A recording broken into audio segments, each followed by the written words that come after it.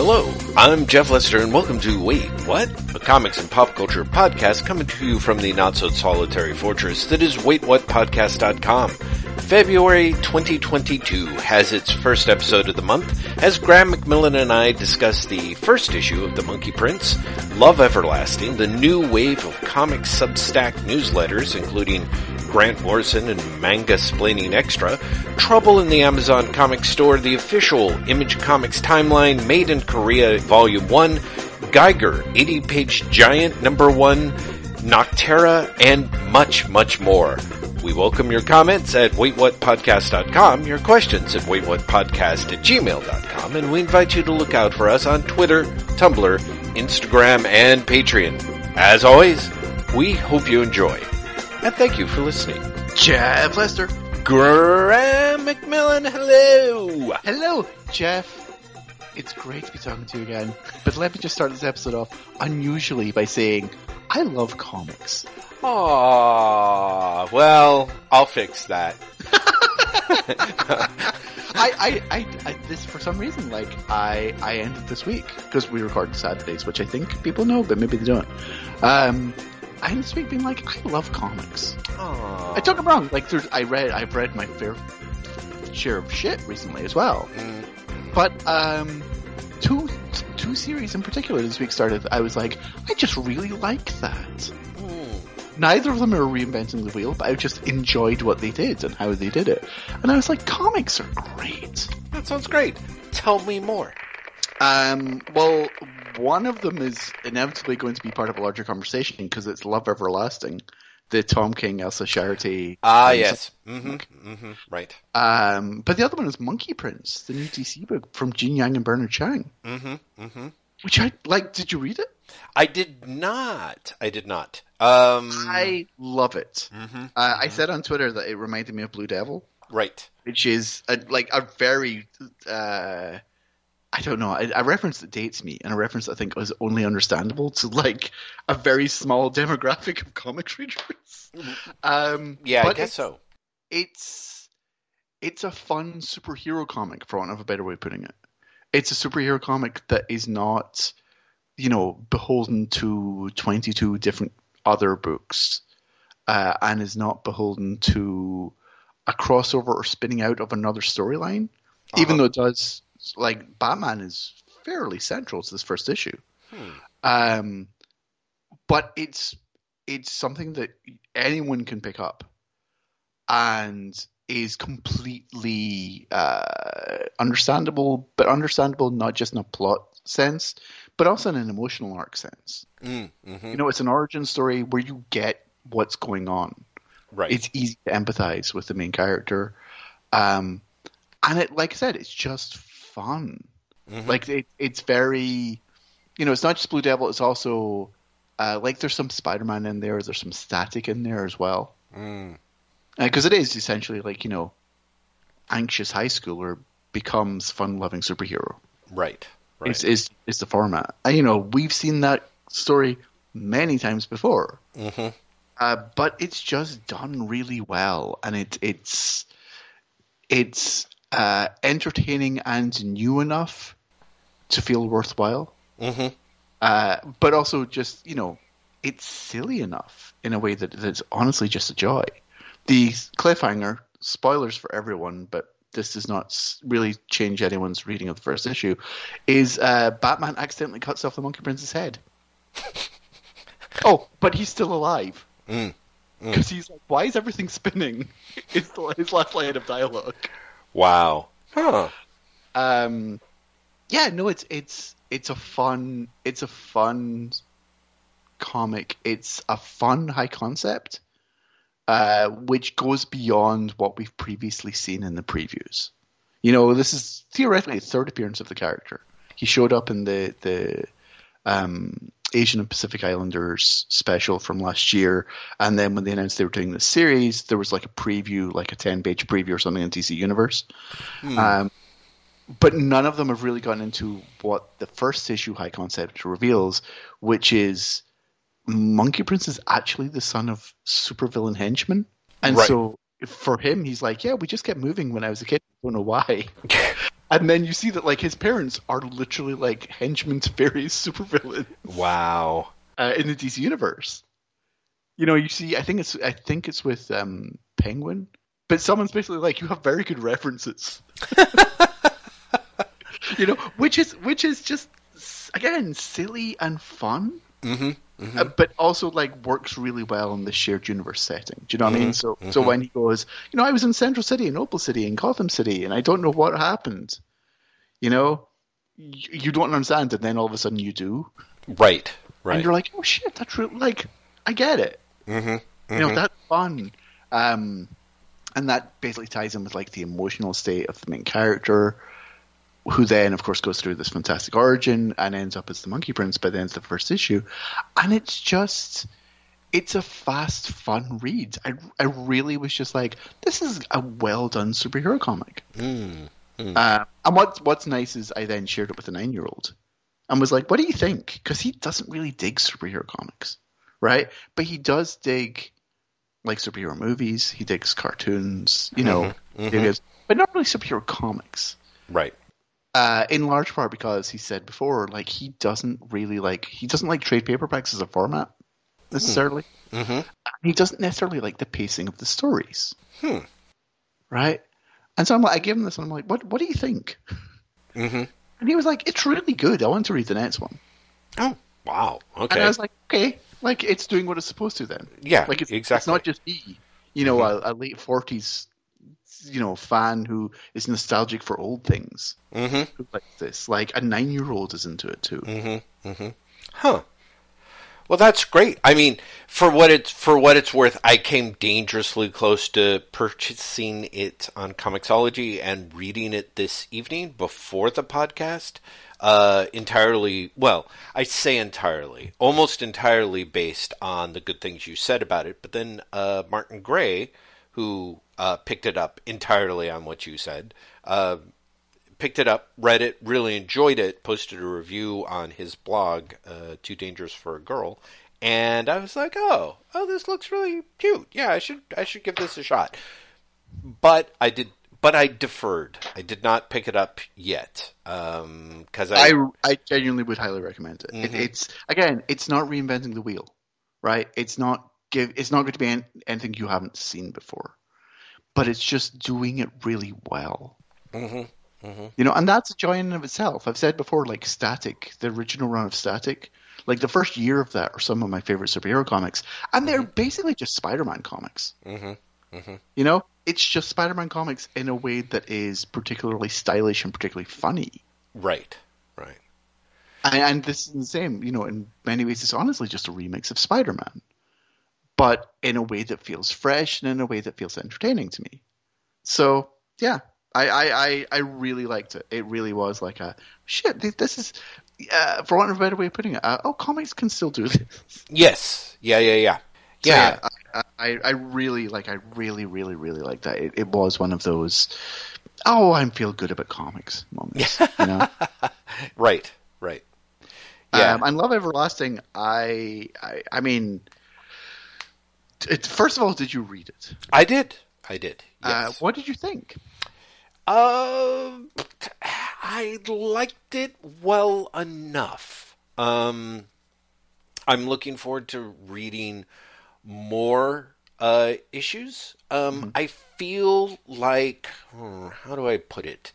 I thought Elsa Charutier's work, if I'm totally mangling that, was really gorgeous and fun to look at, and I think struck kind of a funny. It's sort of a funny fine line, I think, in that her art style in this looks more like, say, you know, classic, you know, Darwin Cook or Toth influence type stuff, which is not my experience of a lot of romance comics. So I thought it was very fun in a way that it was retro wrong, if that makes sense, which I also think plays really super well with the idea behind the book. Yeah.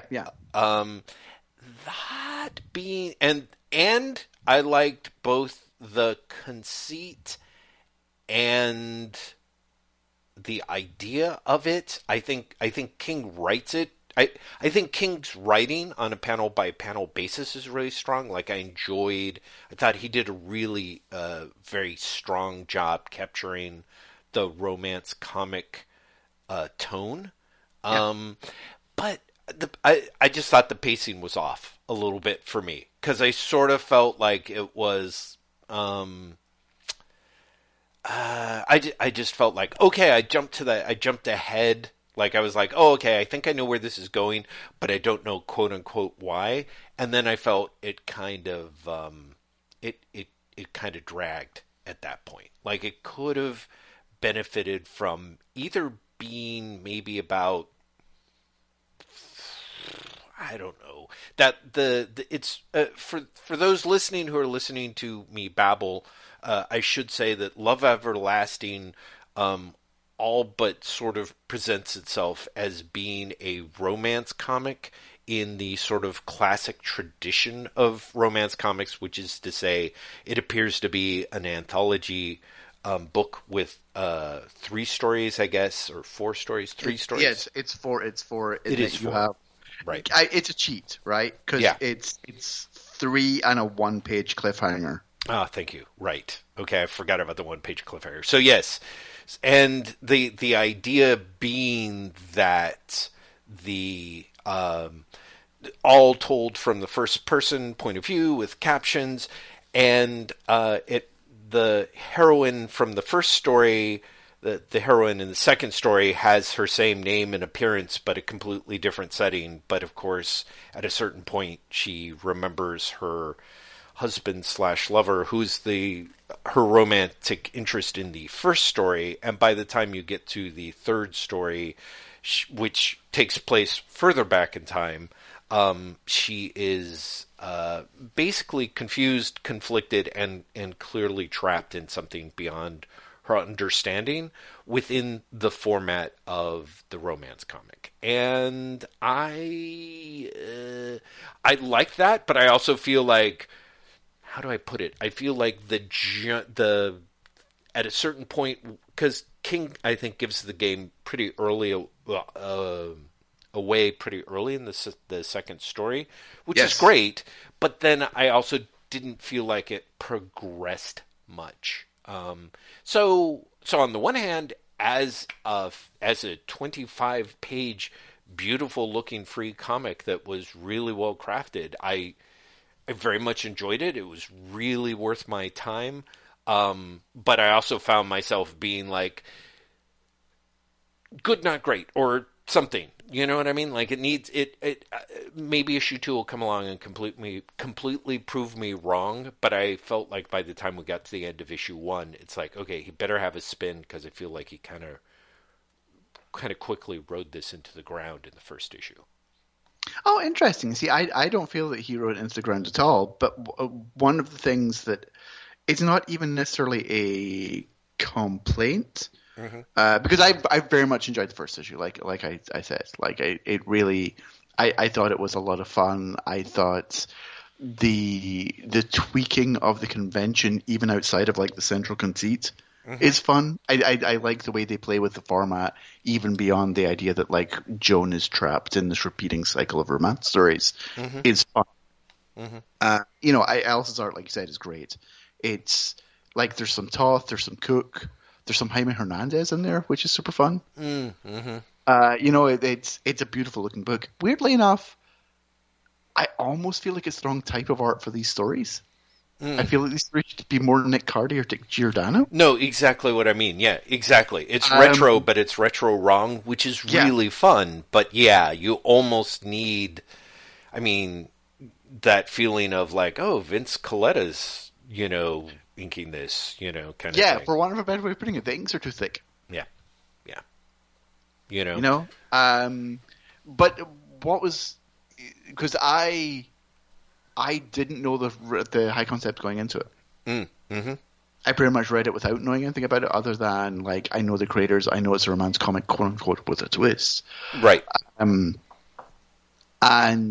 I liked that it felt when you start, because you do start in, as you said, in the second story in this quote unquote anthology issue, very early, getting the wait Yeah. something, like King plays his hand really early. Mm-hmm. It felt like an Adult Swim short. Mm. Right, and then by the time you get to the third one, and you get the repeated cycle really quickly, Right. right, you get like one panel repeating like every second panel, basically. Mm-hmm. Mm-hmm. And it's incomplete as well. Like Mm-hmm. you get the narrative caption bits, which is just start the narrative caption repeating. It reminded me more than anything of like the first few episodes of Westworld, the HBO Westworld. Mm-hmm. And I was like, I can definitely feel the things this is pulling from. Mm-hmm. In a way that, like, I see Adult Swim and Westworld as touchstones much more than the things that the creators themselves are talking about. Mm-hmm. Like literally in the pitch. I don't know how much of the Substack you subscribe to, or how much you saw for that matter. But they shared King's original pitch for it. Mm-hmm. Mm-hmm. And he references Sandman and Walking Dead. And I was like, sure? Like, maybe we'll see more of that down the line, but this first issue felt much more Westworldy to me. Mm-hmm. In the idea of, like, someone is awakening from, for all intents and purposes, being forced to play out other people's scenarios continually. Mm-hmm. Mm-hmm. The other thing I liked about it, though, is it's really funny. I think it's a funny book. And I think that the last page in the quote-unquote cliffhanger was fucking hilarious. In a way that, honestly, like, I don't think King's work is normally funny in that way. Part of that is brought from, I also read the last issue of his Supergirl, rather. Uh-huh. Which ends in a far more bleak way than I was expecting. Oh, really? Yeah. Far more bleak than I was expecting. And I was like, oh boy. Wow. And then I read Love Everlasting really soon after, like maybe a day later. Mm-hmm. And I do just think the end of the first issue of that is really fucking funny. In a way that made me go, maybe this is going to be more of a comic book. No pun intended, but like a comedy book. Right, right. More than just like an angst-ridden book or an existential angst book. Mm-hmm. Maybe also going to have fun with it. Mm-hmm. Yeah, I mean, maybe I will see how things go. For the most part, I can see where there would be plenty of room to amplify that. One of the things that I liked about this first issue is that it played the romance stories, the setups and the pitches themselves relatively straight. Exactly. And I actually appreciated that. I thought that was more, I guess, brave and inspired, I suppose, in a way. I'll be curious as to see where it goes. One thing that I hope that they do that I didn't notice here that I think could be really relevant to what they're doing is I saw someone on Twitter just this week, and God help me, I don't remember who it is, and I hate saying it out loud because I'll probably have to search for endless hours while putting together the show notes, but someone was talking about how, and I did not realize this, that with the romance comics, they would literally update them by drawing new hairstyles over the people and changing the dialogue, but keeping the story exactly the same. And they had examples of this where it was like they totally changed this person's fashion, they totally left that fashion alone. So I think it would be really fun to see to play with that element of it right, as well. Exactly. Yeah. Where it's like now that we've got the groundwork of, the iconography of 3 different stories, you could maybe, the creators could literally update their own panels, and of course you've got a protagonist in them that is literally the same person and is trapped in that. So I think that could be very fun. Something I'm really curious about is King and Charity both say that this is an ongoing series, and I don't understand how that can be true. Well, it feels so like a finite story that. Oh, that's true. I'm super curious how it could be an ongoing series. Right. Do you know what I mean? Like, especially at the rate it's going. By the end of the first issue, Joan knows what's going on. She might not know why it's going on, but she knows what's happening to her. You know, one of the things that's so funny about that last page is that not only has she realized that she's also exhausted by it, right? There's something really funny about her looking in the mirror and just being like, fuck. And that being the end of it. But if you're going at that rate, how is this an ongoing series? Like, where do you go next? That's exciting and confounding to me. Yes, right. Agreed. Right. Because part of me is just like, you've got to have like another twist, at least, right? Oh, many more, yeah. I think but so. here's another media comparison to it. The fact that they are talking about it as an ongoing made me think, like, is this like a Good Place scenario where you think you know the twist and then they get there sooner and it's because they have like 7 more twists down the line?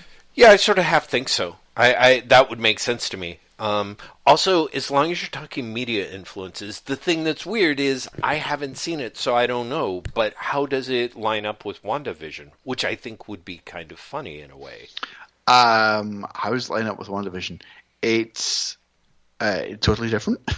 Okay, so you don't have a protagonist that's in a sort of different format that's the same? For want of a better way of putting it, I feel this Love Everlasting is both more and less arch. I feel that WandaVision didn't really do anything with the idea of we're recreating sitcoms from different eras. Like, it was there, and it was a stylistic choice, and they made a lot out about it in the promotional material, right? Sure. But there's no reason for it in the story. Right? And characters outside the quote-unquote show comment on it. But again, there's no reason. The explanation is given is Wanda watched old sitcoms when she was a kid. And that's it. Well, okay, but you don't... But I would argue that, like, they also don't really do anything with it in the show. Right? They don't use the sitcoms as any sort of metatextual exploration of the larger themes of WandaVision or even those sitcoms. Do you know what I mean? And I strongly suspect, just knowing who the creators are in this, that there is going to be some attempt at deconstructing the romance genre. Oh, absolutely. Absolutely. I just also think, considering one of the creators on this, I think it would be, for myself, I'm like, well, don't you think that someone watching a show loosely based on their graphic novel might watch the show and be like, wow, it's a shame they really didn't take anything with this angle and then really run with it? It's possible, based on the other emails from the Substack, the timing doesn't line up. Because apparently, hang on, I'll look right now. Apparently, this came about in like no, it's just late 2020, so I guess that's WandaVision time, right? I guess so. Or was WandaVision early 2021? Yeah, I guess WandaVision was early 2021. So I guess it technically predates WandaVision. Okay. Well, but again, we'll see, right? Because it's just coming out now, so maybe the idea predated WandaVision, and then the actual execution of the first issue came along after. Who knows? I don't know. It's certainly possible. I am not really drawing a lot of influence there. I would be really curious to see them talk about it. Yeah, definitely. But honestly, like, my read of this is also colored in, my disappointment in WandaVision. Right. Yeah, well, that came through, Graham, I have to say. I'm glad. I feel we should pivot from this to talk about all the Substack stuff. Sure, that sounds very good. Yeah. First of all, I want to ask. So for some context, Love Everlasting is one of the 6 new Substacks that were announced this past week. It's Love Everlasting, which is King and Elsa Charity. There is Carrie Randolph is doing one. Jen Bartel is doing one. Manga-splaining the podcast has something called Manga-splaining Extra, which is part manga journalism, part actual manga.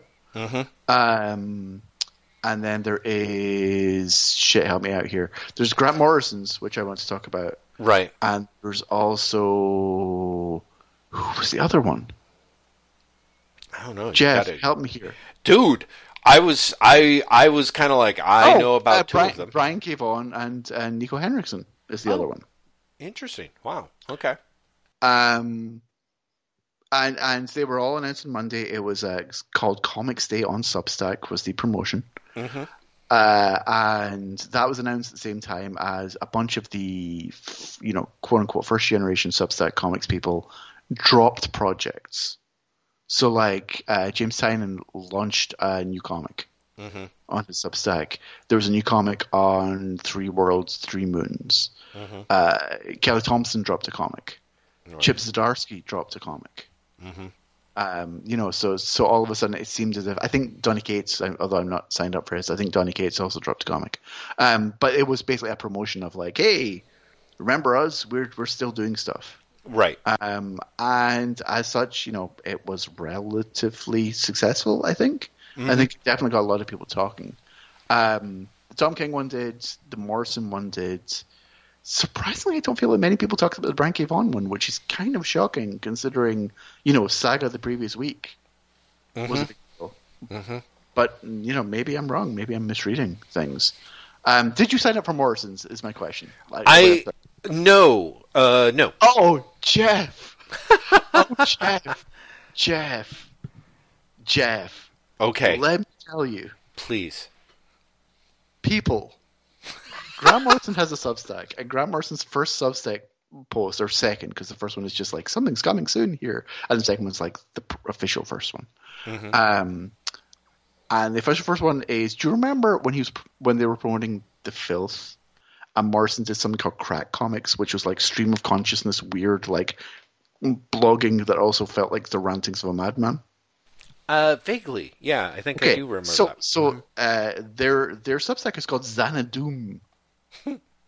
And that's what they announced, right? Xanadoom, that's what we're doing. It's this thing. It's going to be really exciting, and it's absolutely fucking nuts. Like the first one is genuinely, over the top crazy. Okay, the first newsletter. Okay. Like genuinely. So, for example, here is how it ends. Are you ready? I hope so.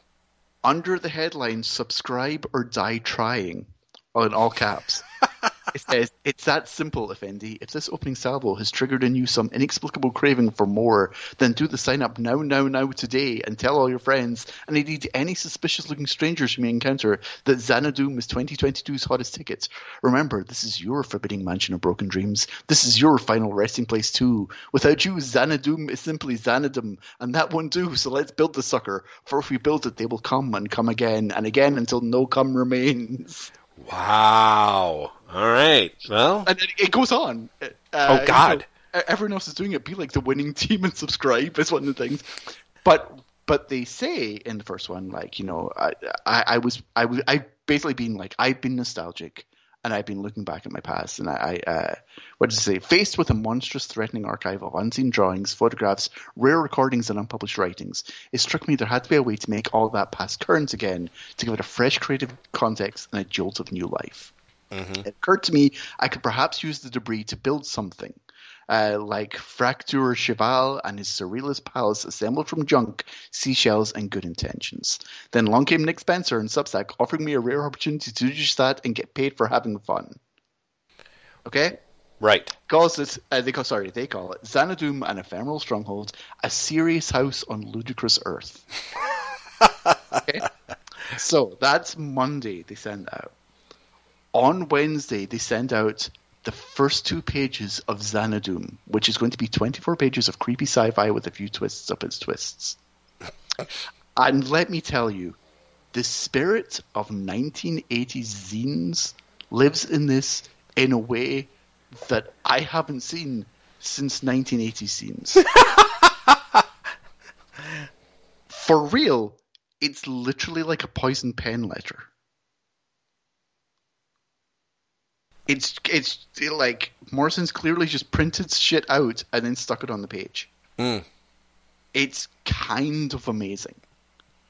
It's also just sort of shocking that it exists.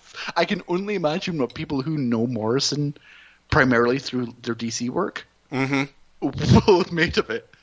Wow. Because it's I said something in the newsletter on Monday along the lines of, I'm hoping for ambitious navel gazing from Morrison's. That's really funny. Boy, did I get it. Oh, shit, did I get it. Because it's genuinely wacky and nuts. Have you ever read Morrison and Danny Valley's Bible John? Do you even know what Danny Valley's Bible John is? It sounds really familiar, but I'm not placing it. One of the things I've reread lately is the infamous Last Alan Moore interview from 2014. Do you remember that?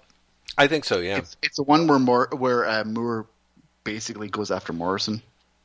Right, I guess. Remember? And it's like... Yeah, he's like this person... It's a curmudgeonly in a way that like the traditionally curmudgeonly Moore is normally not that meanly curmudgeonly. But in there, the Moore basically says, like, every time I announce a project, Morrison comes along with his shit version first. Right? Because my work takes time and they just rush something into print to make it look like they're being original. And Moore basically says, I announced I'm doing From Hell, and then Morrison does Bible John. Except he doesn't name Bible John. He doesn't name any of the comics, which is what makes it funny. Because Moore's doing his, like, I don't really, like, other people have told me, and then knows, like, explicit detail that he has read it. But Bible John ran in Crisis, the 2080 spin-off in the 80s and 90s. And it is... Morrison doing... it's not really ripped off of Moore at all. It's kind of ripped off of Ian Sinclair, though. Which sort of makes sense because it's what Moore was ripping off from Hell as well. So, okay. Yeah. But it's sort of Morrison doing a psychogeographic exploration about the history of a Scottish serial killer called Bible John. And it is presented in the form of imagine if Dave McKean had done a series of Sandman covers and then someone had come along with a newspaper and cut lines out of it and accidentally dropped it on the pages and they stuck. Wow. Okay? That's the visual style of it. And that's what the Xanadu is. Like it genuinely looks like, a zine from like 1989. In a way that honestly is at once nostalgic and incredibly refreshing. It's like the spirit of C90 lives on in Grant Morrison, clearly. But like I said, it is this like weirdly singular navel gazing that I am 100% here for. Like, yes, that's what I want people to do with their Substack money. Right.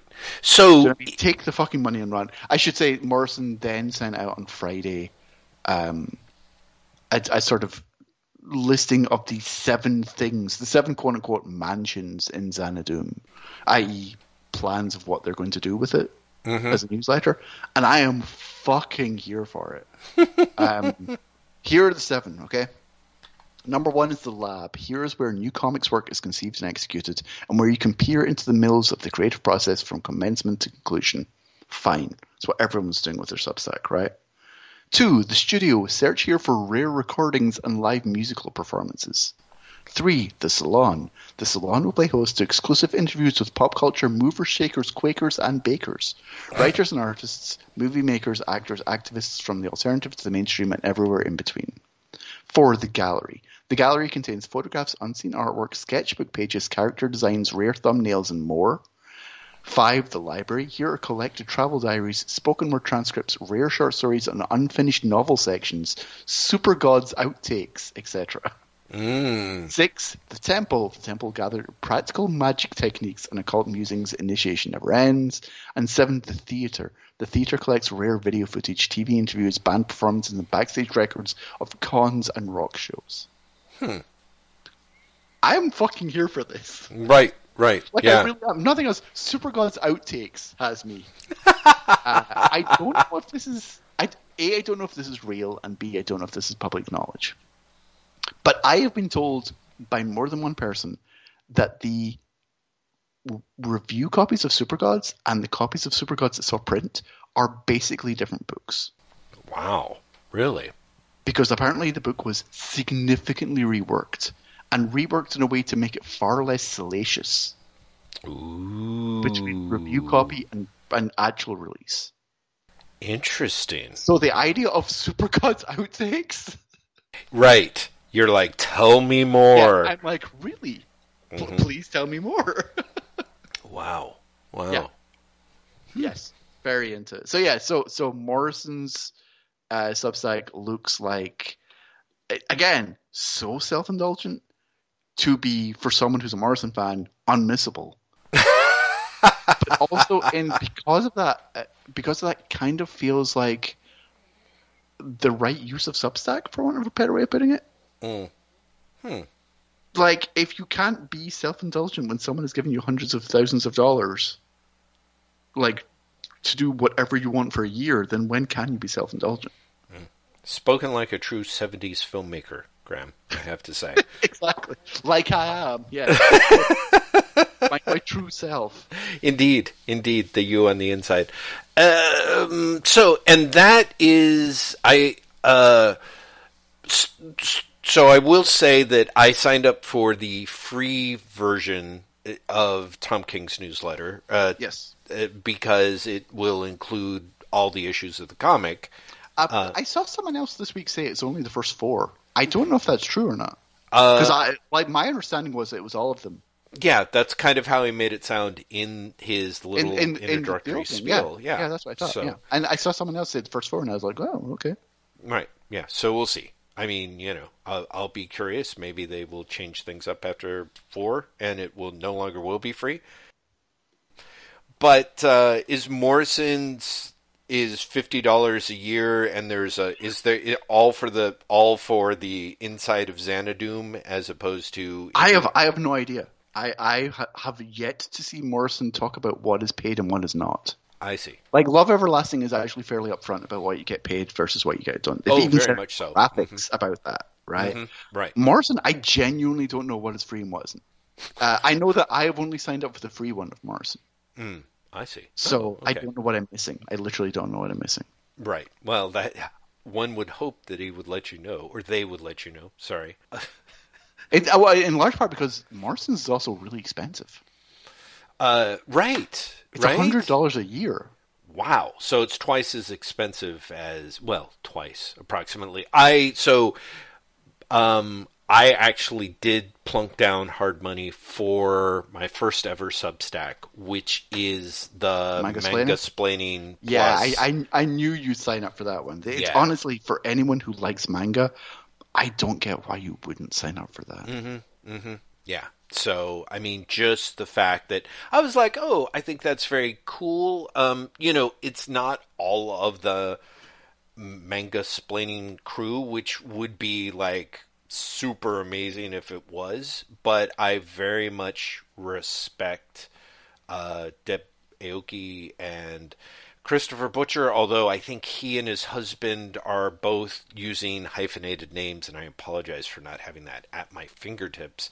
But, the three of them are in the process of, it even started, I think this Thursday or Friday, I got the first installment of the manga they're publishing. Yeah, exactly. Yeah, and it's Chris Woodrow Butcher and Andrew Woodrow Butcher. Thank you. Yeah. I'm like, ooh, manga sent right to my inbox. That is so very much up my alley. And it's funny, I posted about it and someone was like, oh great, we're giving more money to Substack, yay. I was like, oh shit. God, that's right, I totally forgot. You're like, I just realized what the platform is. Yeah, I kind of had that thing of like, oh right, we never really cleared that up. Well, that's great, terrific. So I can't imagine that I can write them and be like, sorry, I think I should get a refund, please. So it's, yeah, I'm very excited to continue to contribute to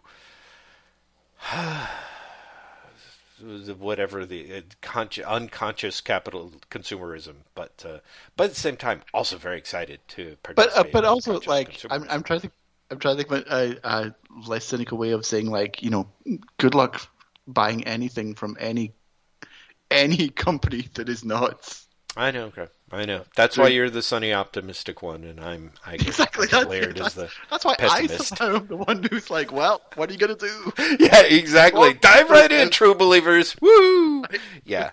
No, I get it. And I had those glorious moments until someone who follows me on Twitter pointed out, and I was like, oh, the pain. This is when I remind you that my newsletter is not on Substack, everyone. Oh, that's right. Yeah.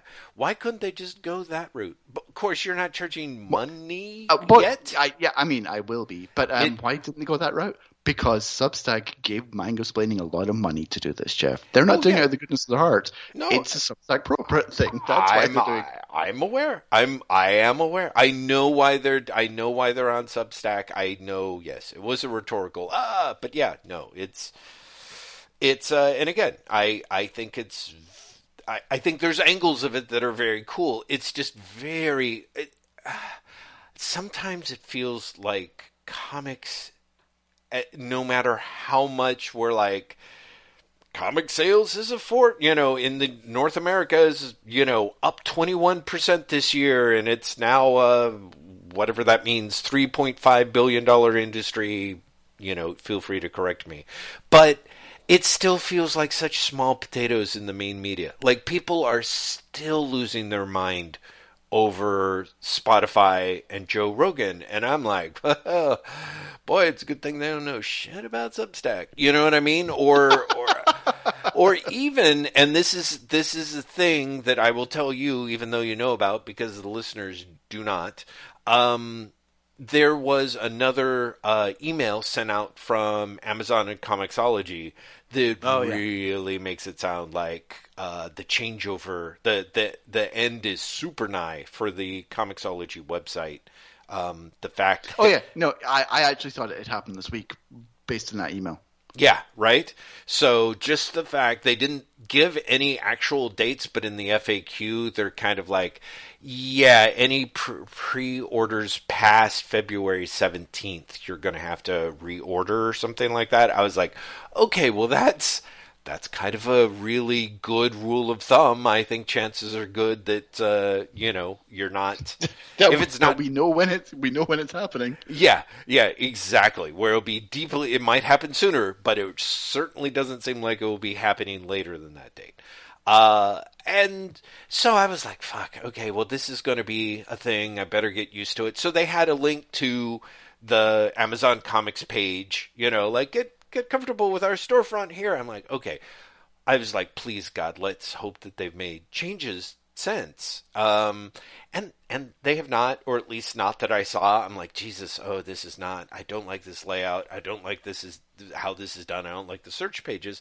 And, they've got a couple of different ways, to see the new comics, but they really, kind of like a good comic store, they make you walk to the bottom of the page or the back of the store to get to sort of the all new releases button, which I click on, and there under all new releases is Mouse Volume 1 being promoted as a new release, and I'm like, oh, that's very cool, and I didn't even know that it had a digital release. It sort of makes sense and kind of smart that they dashed it off into digital print, considering it's literally getting banned. Like, people are buying copies to stand up against it being banned in, I think, Texas. I don't even remember anymore. And then I looked more closely, and the author was listed as Ashvin Thakor. And I'm like, oh shit. And it's $4.99. And it's not the traditional cover. I'm like, oh fuck. Somebody has put a bootleg version of Mouse on the Amazon store. And Amazon is, like, oh yeah. Is promoting it. Yeah, is promoting it as like, this is a new release. This is a thing that you should get and you should pick up. And the reviews are like, don't buy this. It's a scam. It's quickly photocopied PDFs of poor quality. And I'm just like, what the fuck? So it was up there. It finally came down, which is great. Like, as far as I know, last time I looked, it was gone. But it was like 3 days. And I don't think, if you hadn't retweeted me tweeting to Pantheon Books being like, you guys should really do something about this, I don't know that it ever would have. And this is the thing that I think is kind of crazy, is like, imagine if you and I went to Amazon Prime Video to like rent something, right? And we're like, oh, it's Spider-Man No Way Home. I want to rent that. I want to watch that movie. And it's some guy holding a shaky handheld camera from the back of the theater. And Amazon's like, no, rent this. It's the top promoted book.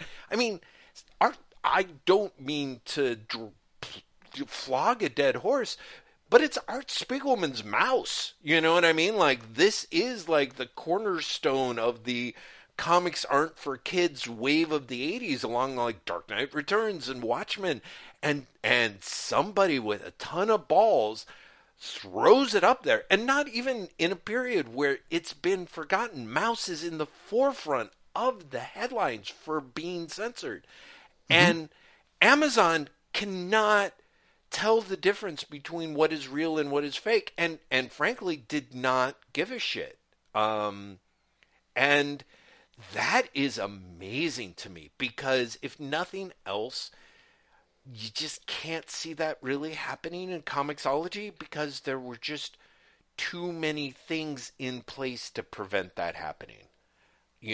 And I am fascinated, and I am terrified, and I'm also, I have to say, I'm also indignant that no one really paid attention apart from me, Graham, because you're my friend. But what the fuck, people? Like, that real to me really is a thing of like, oh man, you guys just don't, like, it's that idea of like, comics are still for suckers and rubes as far as Amazon's concerned. And that, to me, considering it was one of the,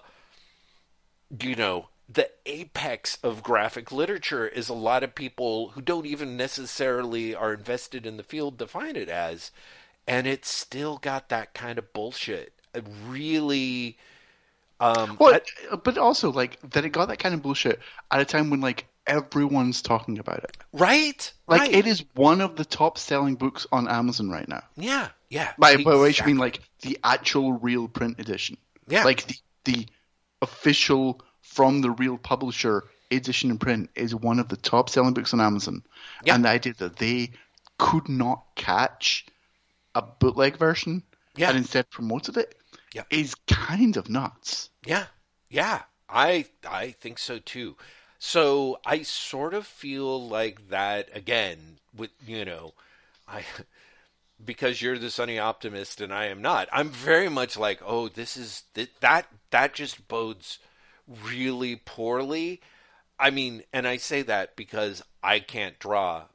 Because if I could, I'd be fucking publishing Superman's pal Jimmy Olsen direct through Amazon, every month. I mean, like, it's really kind of like, wow. And it makes sense because of all the various things. It's amazing how many hoops people had to jump through at Comixology Submit. And as you know, the e-publishing format through Amazon is just kind of like, sure, whatever, squeeze the product through the tube. If it fits through the tube, congratulations, you've got it. Yeah, but I've got to be honest. I think that if it had been like, for want of a better way of putting it, a comics publisher's property, it would have been done much faster. Because I think they would have noticed. I mean, you would think. I mean, no, for real. If it had been Marvel or DC, I don't think it. I think it would have been gone almost immediately. I think so too. But I think it's because it's a mainstream book publisher. Well, honestly, it's just not checking for this shit. It's two things, I think, in that sense of because the other thing is, and this is because you're absolutely right, because the big two are very devoted comics publishers. And or, for the most part, they own or have publishing contracts. Like, nobody, as far as I know of, really is enough of a 900-pound gorilla to say, I don't want a digital copy of my book. It can only be in print. But that is something that old What's-His-Doodle, 20th Century Boys and Monster has continued to insist on. Yeah. And that's something that Art Spiegelman's insisted on. So there is a vulnerability there. And that's the thing that I think is kind of insane, is I don't know if Drawn and Quarterly has someone that is going to want to spend their mornings getting up and perusing Amazon to make sure that, one of their books that only exists in a physical print edition hasn't crept onto the charts and is getting... profiteering, but I don't think they're going to get those protections from Amazon. So it's kind of wild. It's kind of wild and weird. But I thought that was a notable news story that, as far as I know, not a lot of people knew about or apparently cared about, apart from me, because I lost my fucking mind on it. People were like, yeah. So anyway. Shall we talk about the other news story that, to my money, still isn't a story yet, but is at the same time a really big story? Oh, right. Yeah, you actually sort of teased that in your newsletter, right? So Rich announced it. This is something that I've known about and you've known about because I talked to you about it last week. Yes. Off recording. Mm-hmm. Image Comics is being investigated by the National Labor Relations Board over interfering in the election for the Image Union. That's right. This came about because someone from The Stranger, the alternative newspaper, filed a Freedom of Information Act request about it. Right. And the response was basically we'll tell you that there's an investigation and we'll show you the letters we sent, basically to the attorneys on both sides. Mm-hmm. But otherwise, we're not telling you fucking anything until the matter is resolved. The matter is due to be resolved at the end of February, according to their projection. Mm-hmm. And so, to my mind, when I talked to you last week, you remember I was like, it's not a story until someone can say something. Right. And then, of course, Rich being Rich is like, holy shit, look what I just found out. Which is funny, but also, he's not wrong. This is a big deal. Yeah, absolutely. Images is being accused of interfering. I'm very curious what the interference will end up being. And I'm also very curious what Image is going to say in response. Because one of the things that happened I think it was the very start of this year, or at the very end of last year, was that Jim Valentino removed the people who had signed a public letter of support to the union from the production credits of one of his books. Or maybe a number of his books. Definitely from some book. Yeah. He'd removed their names. Mm-hmm. And this was seen as his clear disapproval, shall we say, of the election and the idea of unionizing.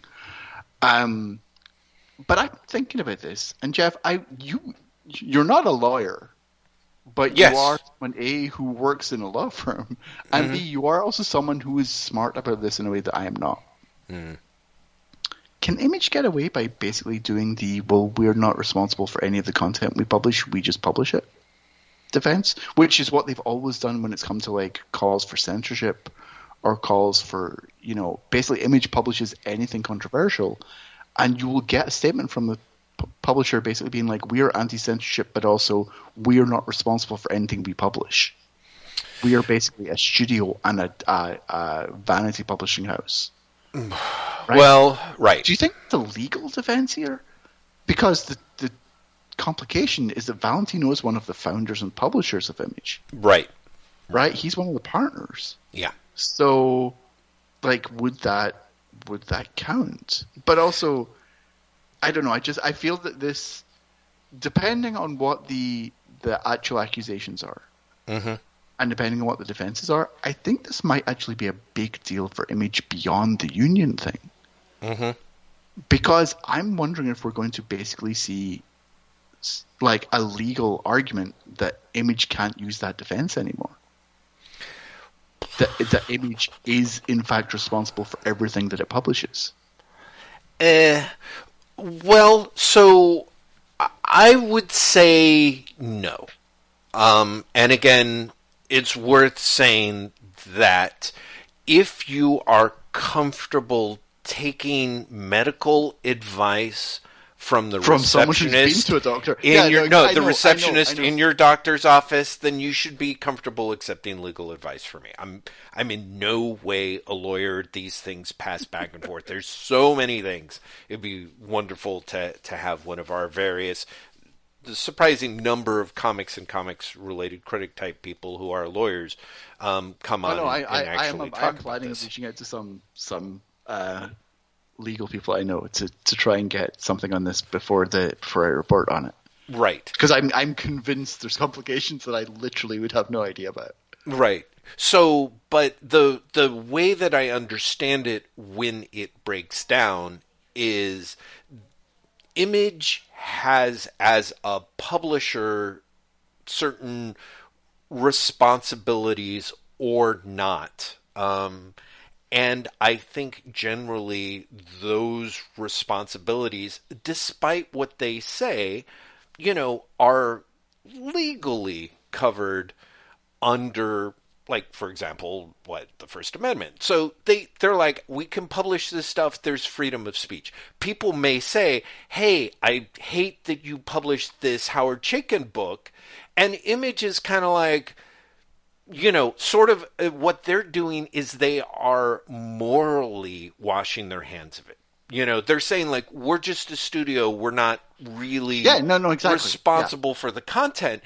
But they're not saying that legally. If someone was legally trying to sue them, what they would do is they would step on much stronger legal ground, which is the First Amendment, suck it, right? So that is a very different, the prevarications that Image has done in the past has been very much so that they can continue to, as with so many industries these days, present themselves simultaneously as, a scion of progressive values while peddling conservative values, So where the lawsuit, I would think, comes in is the idea that Valentino, as publisher, what he did was an action that was taken against the employees who voted to unionize by removing their names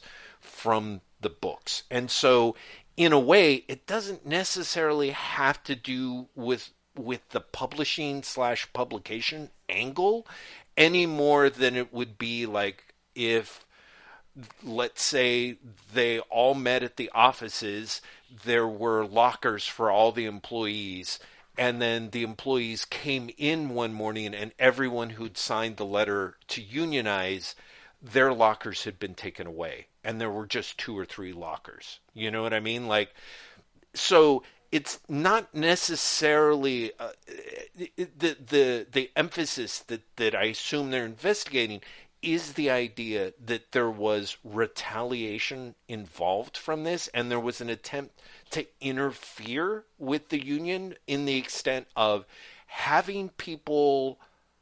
it's one thing where like Amazon spends just shit tons of money on this and does all sorts of unbelievably nasty, vile stuff to get people who are trying to unionize out and away. But they also go to great lengths to make sure that what they are doing is quote unquote legal under the law. So they try very hard to avoid doing anything that looks like, they send messages like, it would be better if you don't unionize because.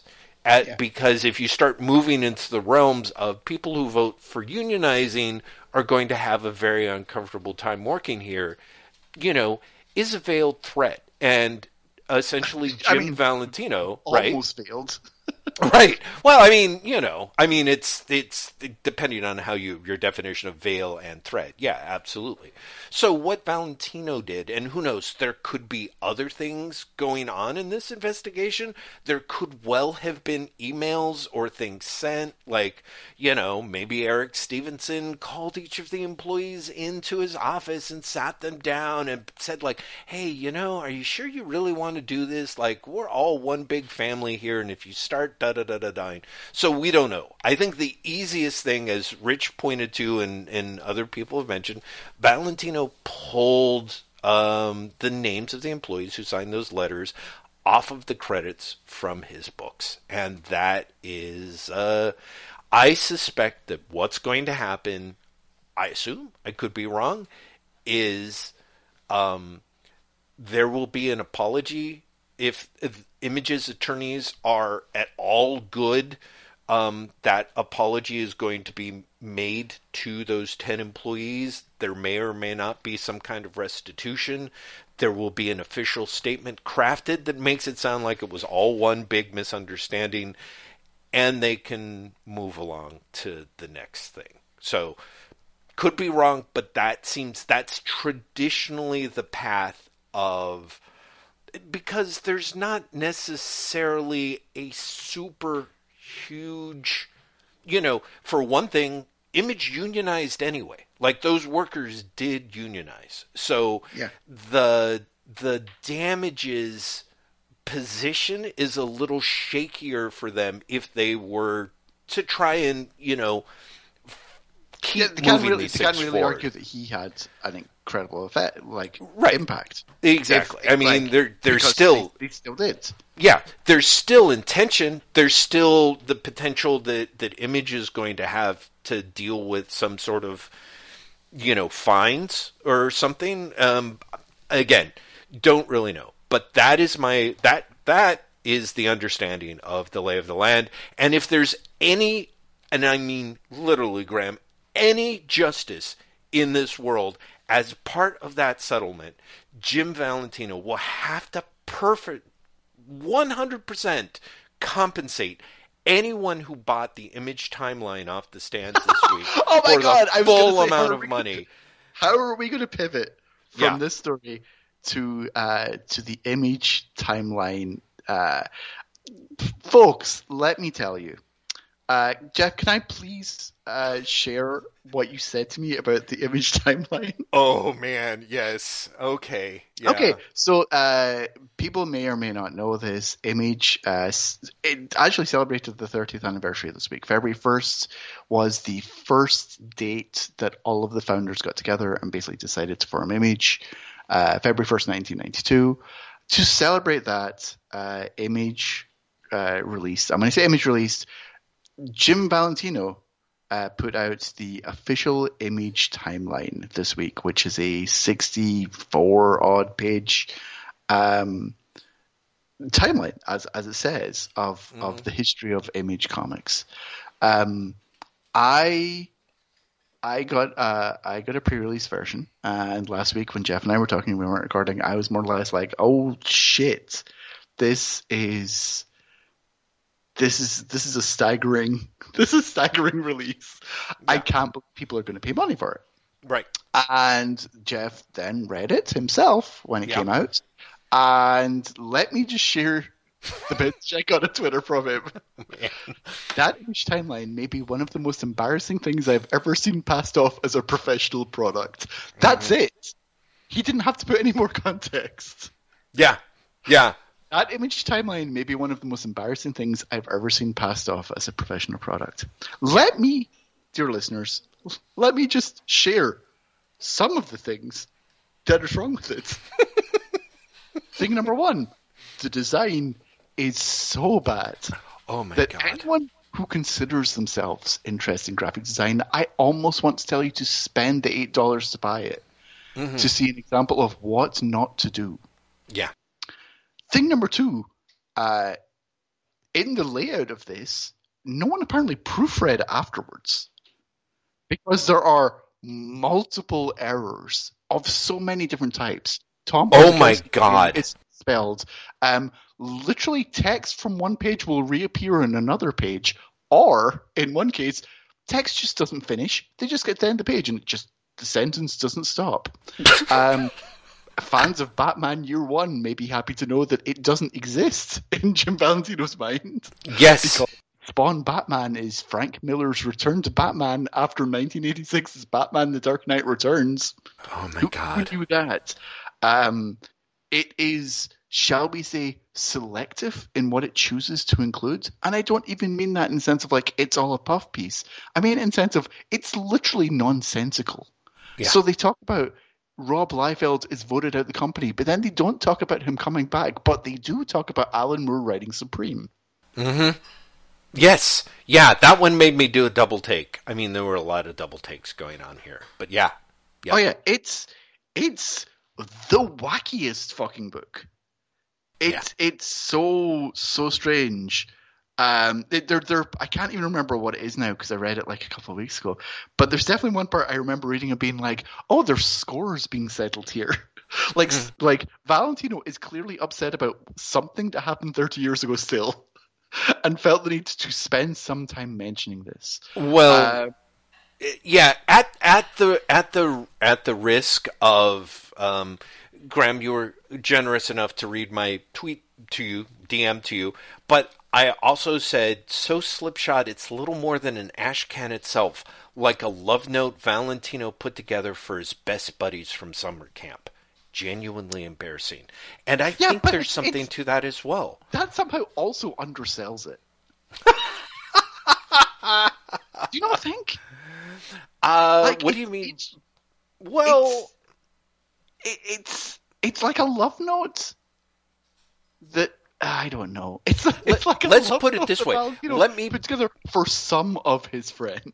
Well, no, because I feel like most of the people, even the people where he throws in there's a little bit of tweaking their nipples. You know what I mean? Like the way that you would razz your best friend, like in a wedding speech kind of thing. Like it's so that, like it's very in-jokey. It's also very like in-jokey. it's so skewed in the way that on some things it's completely like just the facts, and then it's like Marvel announces exclusive distribution with Heroes World distributors. The distributor war begin when DC head Holger Polevs panics and signs an exclusive deal with the Diamond Comics distributors. Really? It didn't start when Marvel went exclusive with Heroes World. Yeah. No, there's. Oh, so Polev is panicked. Oh, did they call Paul Levitz by name? Yeah, so there's DC head Holger Polevs panics is actually in there. Wow. Yeah, it's but also Rob Liefeld's marriage gets a mention. It gets a mention and it gets photos, and that's what I mean. There's so many photos here. Like the thing that I think is hilarious and sad, and also shows. Let's put it this way.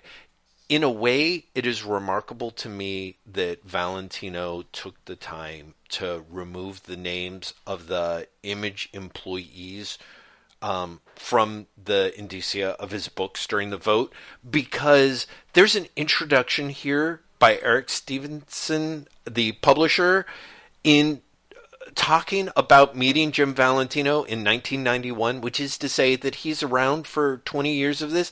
How many photos do you think there are of Eric Stevenson in this? Eric Stevenson is invisible. I don't know if you know that, Jeff. He just doesn't. Yeah, he's like a vampire. He does not photograph, apparently. So the fact that no one, and I mean, I say no one, but the fact is Hank Canals occasionally, I think, pops up in like 2 photos. Larry Marder pops up maybe in 1. But by and large, there is such an emphasis on what at one point Valentino calls the Sinister Seven or something, that he is just so high on the smell of his own farts and the self-celebration of them.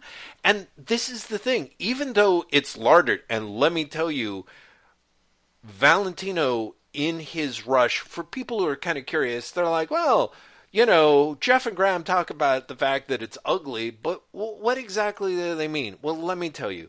Let's say that you had 4 hours to put together a PowerPoint about the history of Image Comics, and you had access to the comic book cover database, and you had a bunch of shit lying around in your garage, and you decided that you would then take your notes that you jotted in your PowerPoint presentation, hit the publish button that allows you to publish the slides next to the text of the notes, and that's what you're getting. Basically, someone who was there at the founding of Image cannot actually be bothered to talk about it other than in what feels like brief presentations next to endless covers of books, first from when they were publishing at Marvel, and then as they split into Image, and then as more people joined Image and were published by Image. And let me tell you,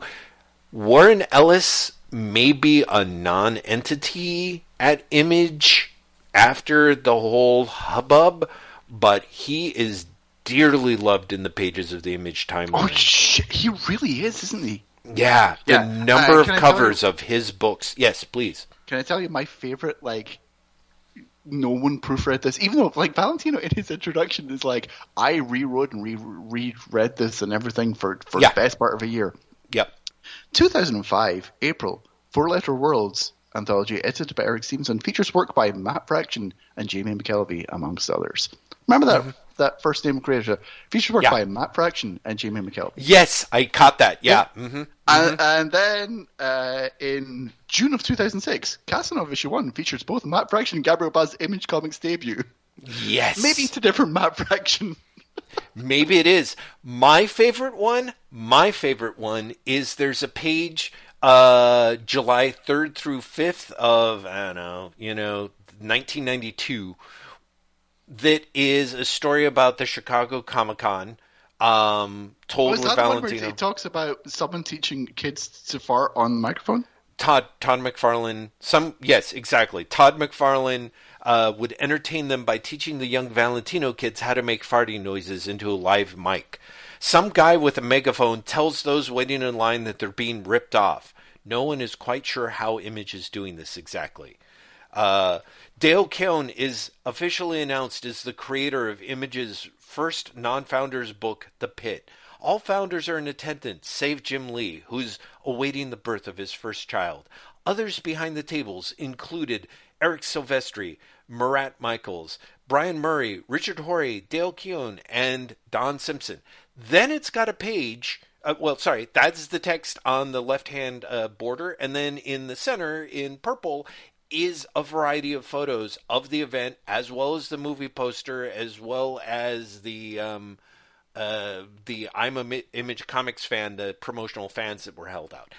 At the bottom, underneath all these photos of very young Image founders signing the books for very young Image Comics buyers, it says, "In Memoriam, Bevan Brown." I'm like, who is that? Is that the person that Valentino killed in the course of writing this? I'm like, who's Bevan Brown? I could look it up. I feel bad that I don't know. But how insane is it that you actually put in memoriam at the bottom of a page where A, you don't include the person, you don't mention the person in any way? It's so distressing, I guess. I'd like to point out that I just literally looked this up while you and I were talking. Okay, good. And apparently Ben Brown masterminded the image tent for that year in the show. He masterminded the image tent. Why couldn't you have yes. said that? Why didn't they? Yeah, did I miss it? Graham, I didn't miss it, right? No, you didn't. No, you didn't miss it at all. I must try to find out when they died. Apparently he died in 2014. Oh, okay. All right. Well, bless him. But I really had that thing of like, but what? Like, unsurprisingly, anything that gets any kind of promotion or like, what was it? There was one book where I was like, they list the Eisner Award winners. In fact, they have Kat Salazar write a section that summarizes a whole bunch of the awards, which is funny because I found myself being like, I guess some of these people that they're not listing had it when they were being published elsewhere. But like, a book that gets selected for an animated special for the Cartoon Network in 2012 is going to get a shout out. It's kind of like the pages of the action figures where I'm like, we should say. So the actual timeline runs 39 pages of a 64-page book. Oof. And then you get, with the best will in the world, a lot of filler. And I don't even mean like the list of awards won by Image Comic creators, although there's like 6 or 7 pages of that. Honestly, it's germane, right? It's germane to the issue, right? But then you do get like a double-page spread of like statues followed by a double-page spread of toy packaging.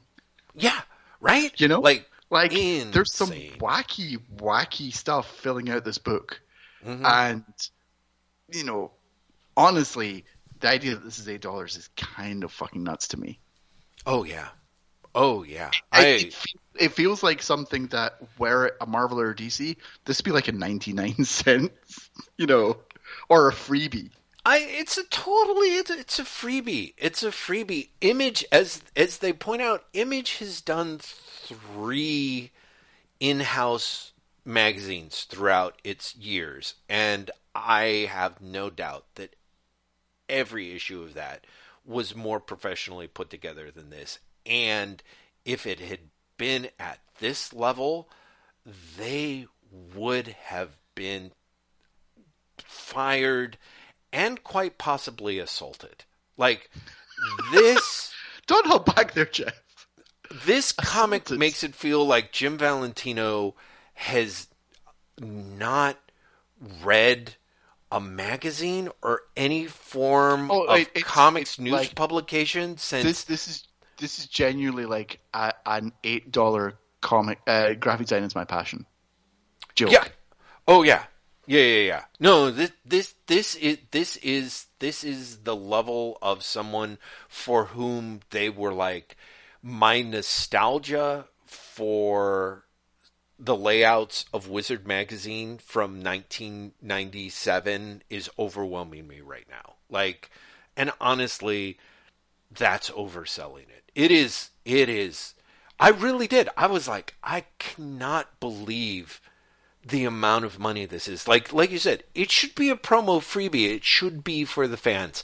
But of course, this is exactly such a summary of what Image Comics is, as far as at least one, and I think, frankly, all of the founders see it as, which is Image Comics is the 7 of them. And everyone else, Eric Stevenson, that faceless guy who doesn't even merit one picture despite being a publisher, he's lucky that his name gets mentioned as...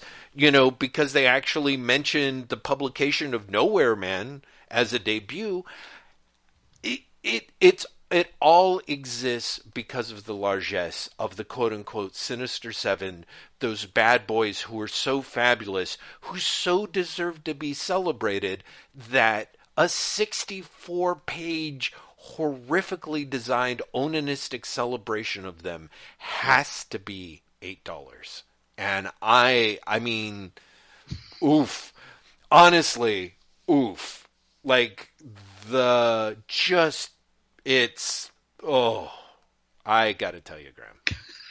So what you're saying is you loved it. I'm saying I adored it. I will say, if you are only learning about Image Comics history through this, you will wonder who Tony Twist is, why he sued Todd McFarlane, and why he won. Yeah. Because the lawsuit is mentioned. Tony Twist winning is mentioned. What the lawsuit is about is not mentioned. Yes. And if I'm wrong, I think Gaiman suing McFarlane is mentioned, but the outcome is never mentioned. Yeah. But thankfully, we do know that on February 23rd, 2000, Todd McFarlane wins Best Short Form Grammy Video for co-directing Korn's Freakin' Unleashed video. Right, exactly. And that's it. Every award that they win, no matter how minor, like some of the awards that by the time you get to page 6 of that list of awards is fucking great. Well, let me see if I can find it. I have to scroll through so much stuff. It is very, very weird. Or, for example, like Michael Turner sues Top Cow over Fathom ownership. Like, did he win that? It doesn't say. No, I mean, there's so much stuff that doesn't say. In 2004, February 18th, Valentino was relieved of publishing duties. Is such an odd way of saying that. Yeah. No. Like, what happened? Yeah, right? Also, apparently all Image introductory trades after April 2004 are priced at $9.99, which is not true anymore. Like, when did that stop? There's so much in here. So much in here that is just mind-bending. I'm sorry, I'm scrolling past the page. They are, in fact, called the Sinister Seven. Yeah. So, which again is just such a, like, if you have to give your little crew a nickname, like, and you're not 19 years old, it's just embarrassing. You know, like, sure, you got one. Now, please, before I forget, everyone, unfortunately, this is where, once again, my lack of preparation has really doomed us. There is someone I follow on Twitter that I clicked on a thing of theirs, and it is literally, I know, this fucking kills me. I just want to know where this is going. What they did, Graham, was they actually scraped data from the comic book database and then published in GitHub an interactive image timeline that is visualized. That I'd you love can to see that. Search by author. You can look at what years were being published, what issues were being published during what dates. So everything that you and I have sort of talked about, that Image sort of booms and busts in various years, and that happened before The Walking Dead and the Image Renaissance that then seemed to run out of air. Like, it is, and this is why it kills me. People, please, I beg you, go to the show notes. I will have the link. Graham, I will send it to you. I retweeted it, of course, because it's me. I felt like it really didn't get the traction, but it is a phenomenal piece of work that really is an Image timeline that really is useful and readable, you know, so, and interactive. So honestly, go find it and then send, I think Alain Ratouille, it kills me that I still can't find his thing here. Send him the money. I want to. Well, first of all, I do genuinely like. I want more people to see this, just because it really is one of those things where, in a weird way, if he hadn't had an introduction saying he spent most of the year on this, I wouldn't be harping on quite so much on how many things are wrong in it. But he does, and so I'm going to. Apparently, The Old Guard by Greg Rucka and Leandro Fernandez became a Netflix series in 2020, not just a one-off film. Oh, yes. Right. But more importantly, November 1st, 2021. Okay? After months of secret meetings, Image employees announced publicly their intention to form a union. As of this writing, no legal vote has been taken. Two things. One, months of secret meetings is genuinely great and paranoid. like really impressively paranoid. Yep. To I love with a passion I genuinely can't explain that the word legal is misspelled. Oh, right. I did forget that. Leagl. I love that. Yep. So Yeah. so much. Yep. So much. I can't tell you how much I love that.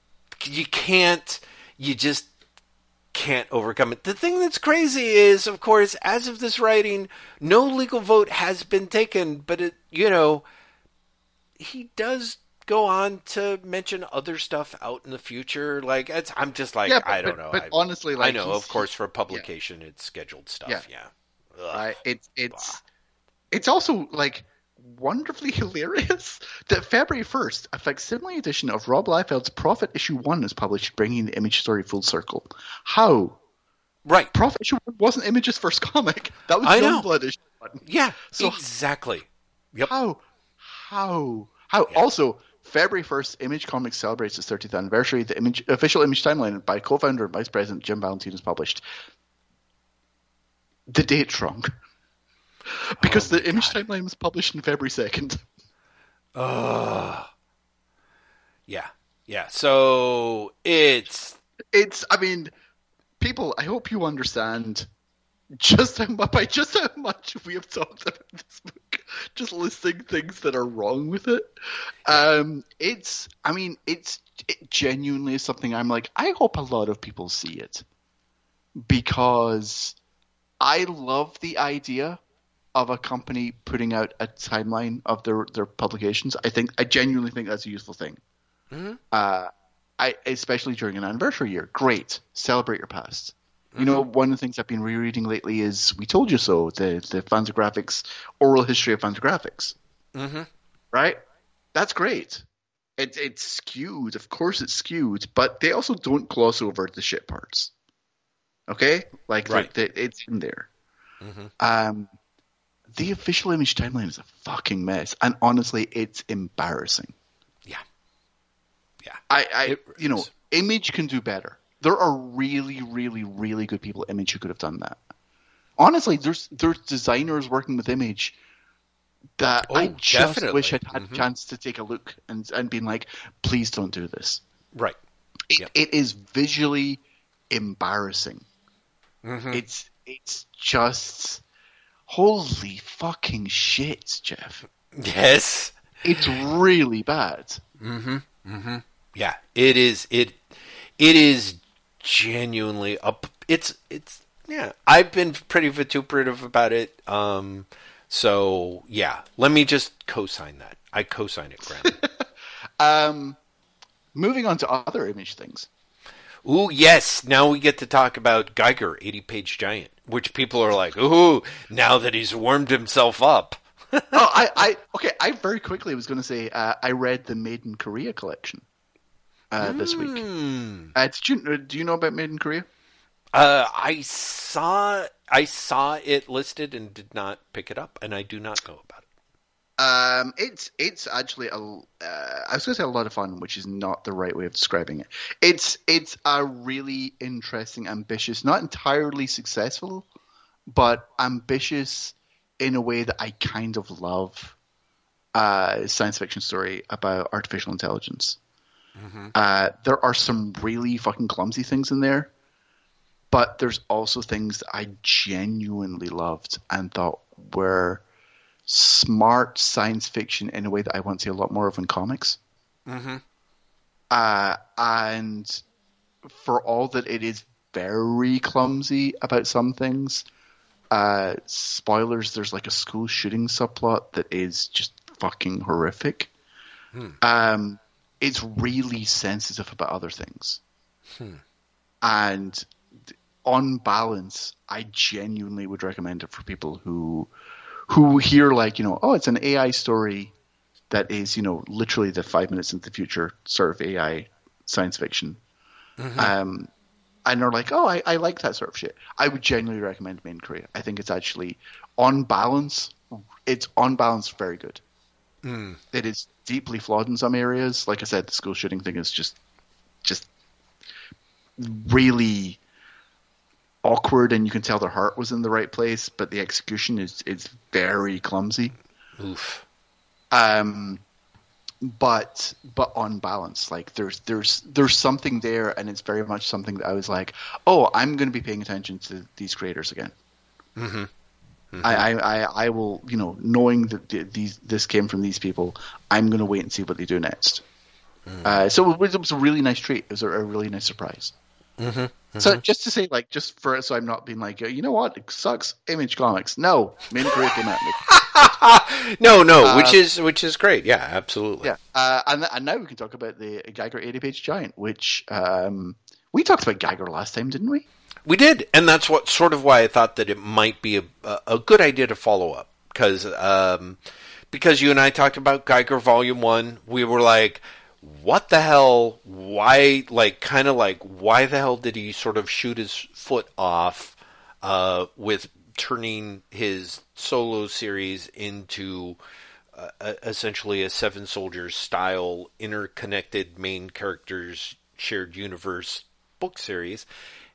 Geiger 80-page giant sort of takes that and embellishes it a little bit with a opening story who is Redcoat by Jeff Johns and Brian Hitch, introducing the next character in the Geigerverse, and then the rest of the book is a collection of short stories and anthology series with different writers and artists about the largely hinted at, not widely discussed baddies of the Geigerverse, and then a Junkyard Joe first look that is honestly just lazy ass recycling of shit that already appeared in Geiger.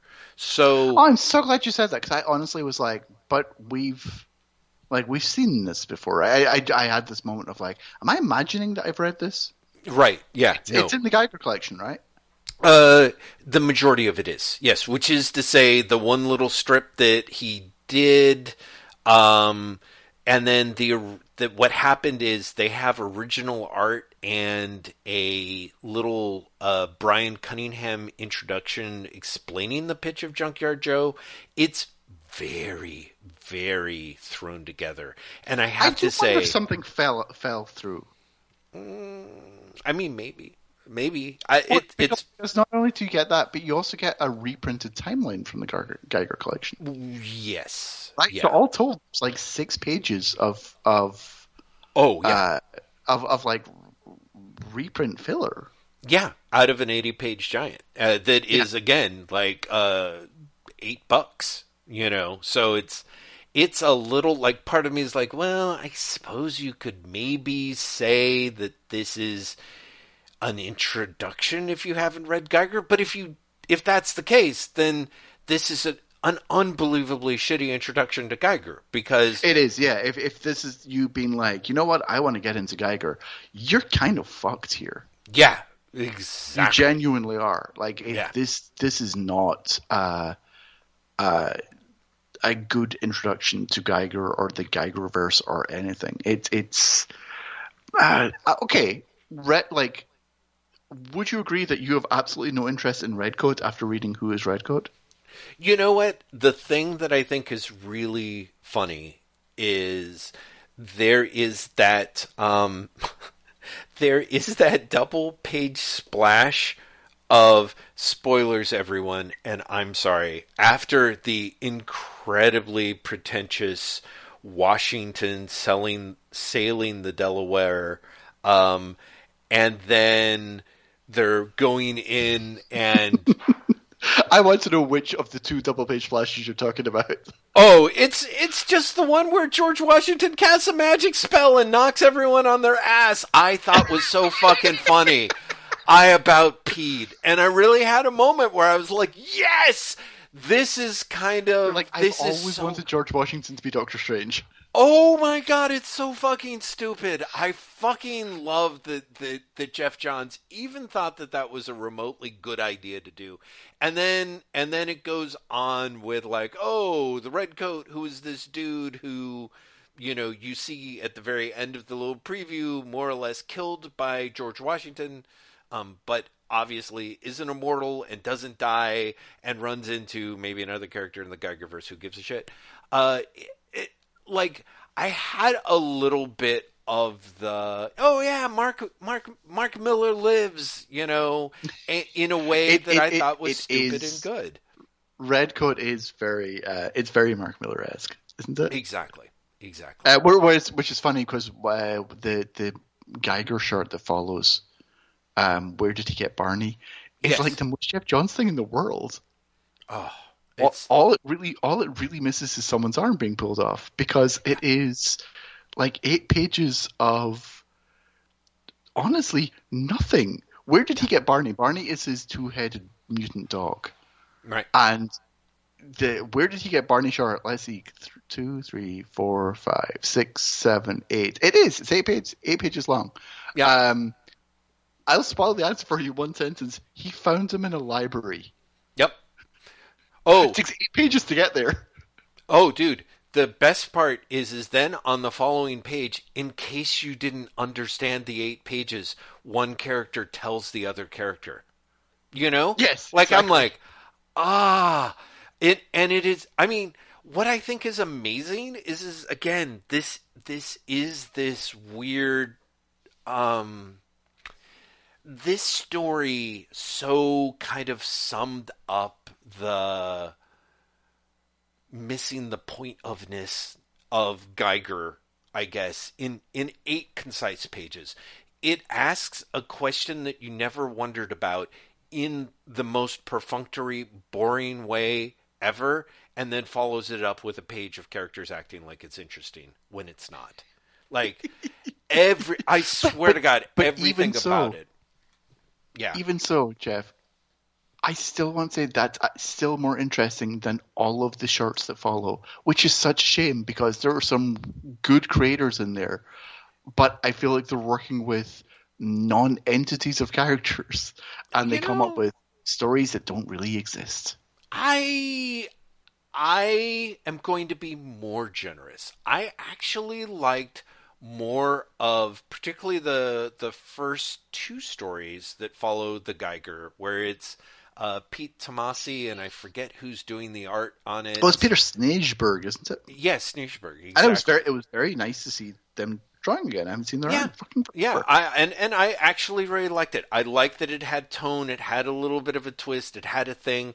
The Karloff by Sterling Gates and Kelly Jones has, like, I kind of found myself being like, oh, this is kind of cool. Oh, I kind of get it. Like, I kind of get it. Like, maybe the story doesn't necessarily grab me, but I kind of had I kind of want to see more. I mean, especially really? in a way.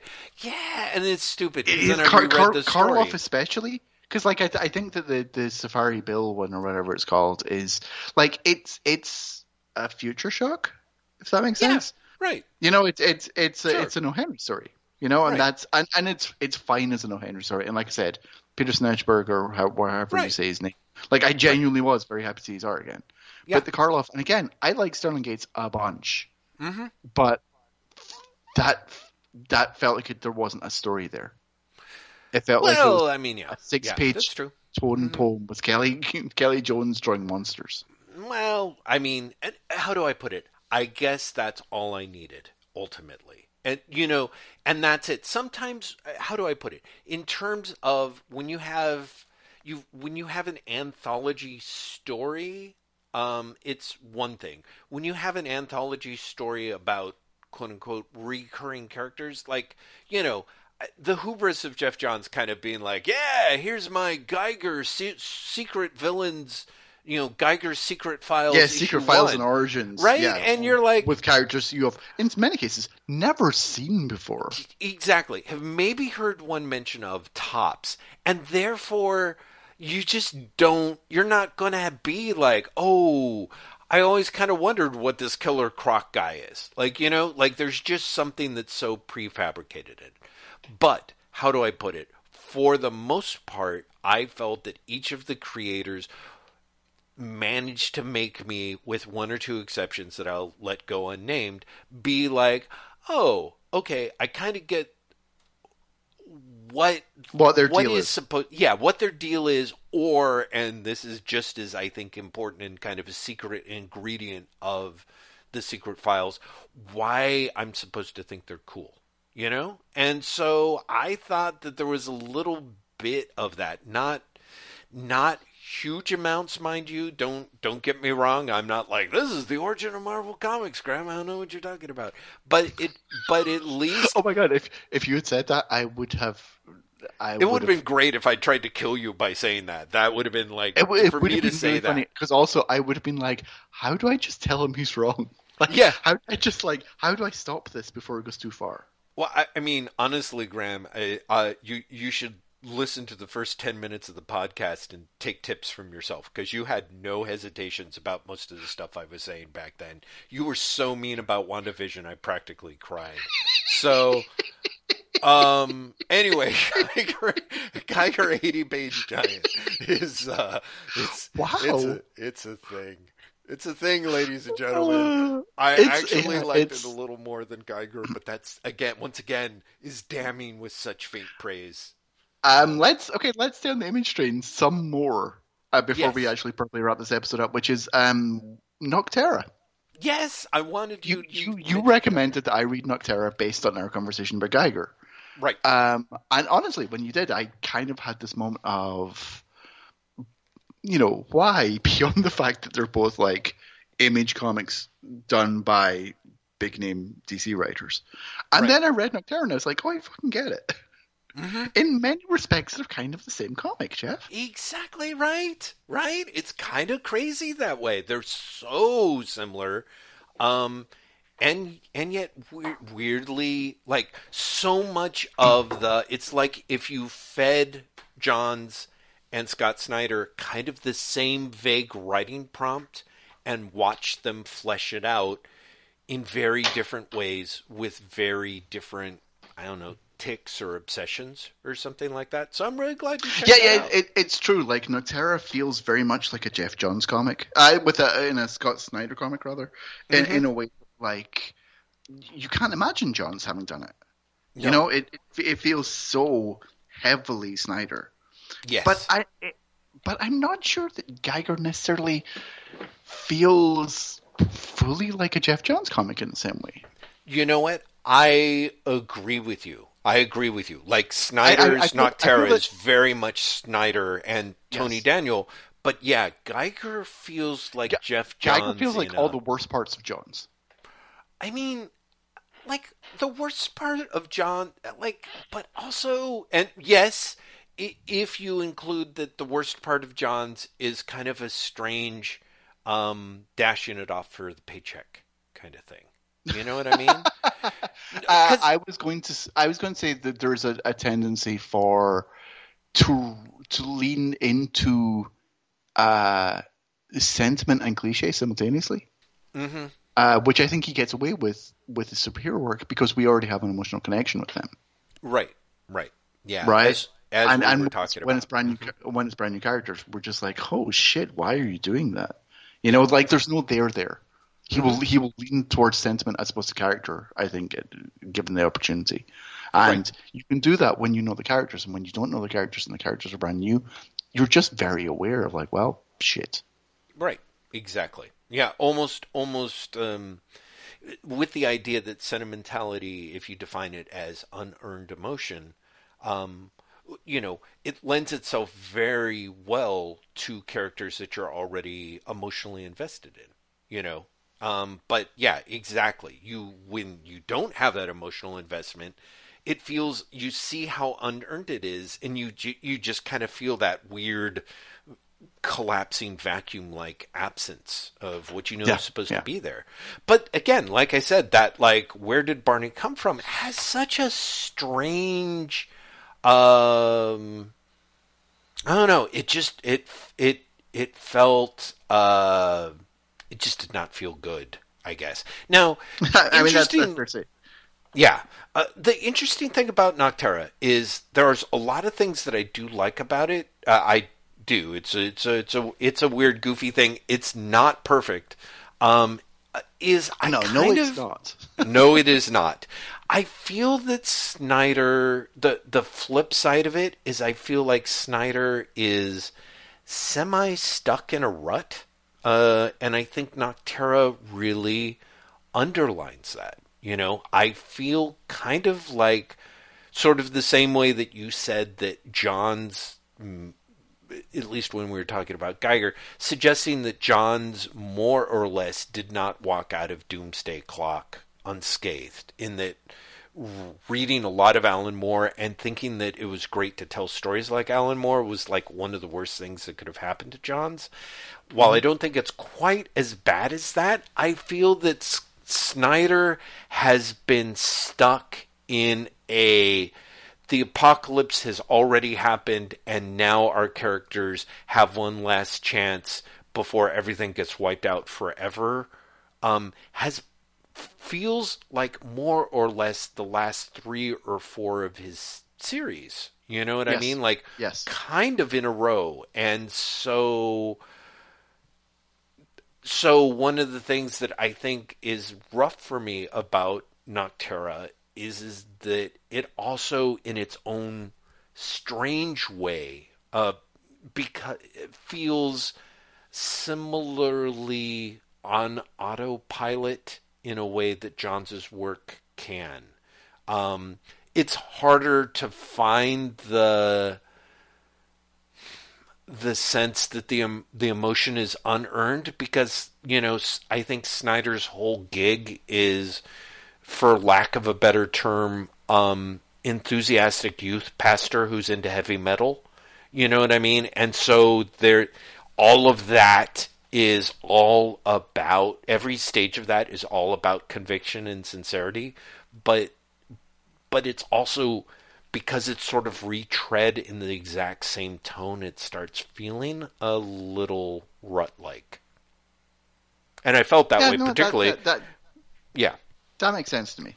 Yeah, because Nocterra 7 came out this week, and I picked it up, and I was like, oh, hey, like this weird mix of like, oh, I kind of like this, I kind of like what they're doing, I like how he's progressed the characters in a tiny but incrementally kind of important sort of way, how he sets up his second arc or whatever with the stakes and everything.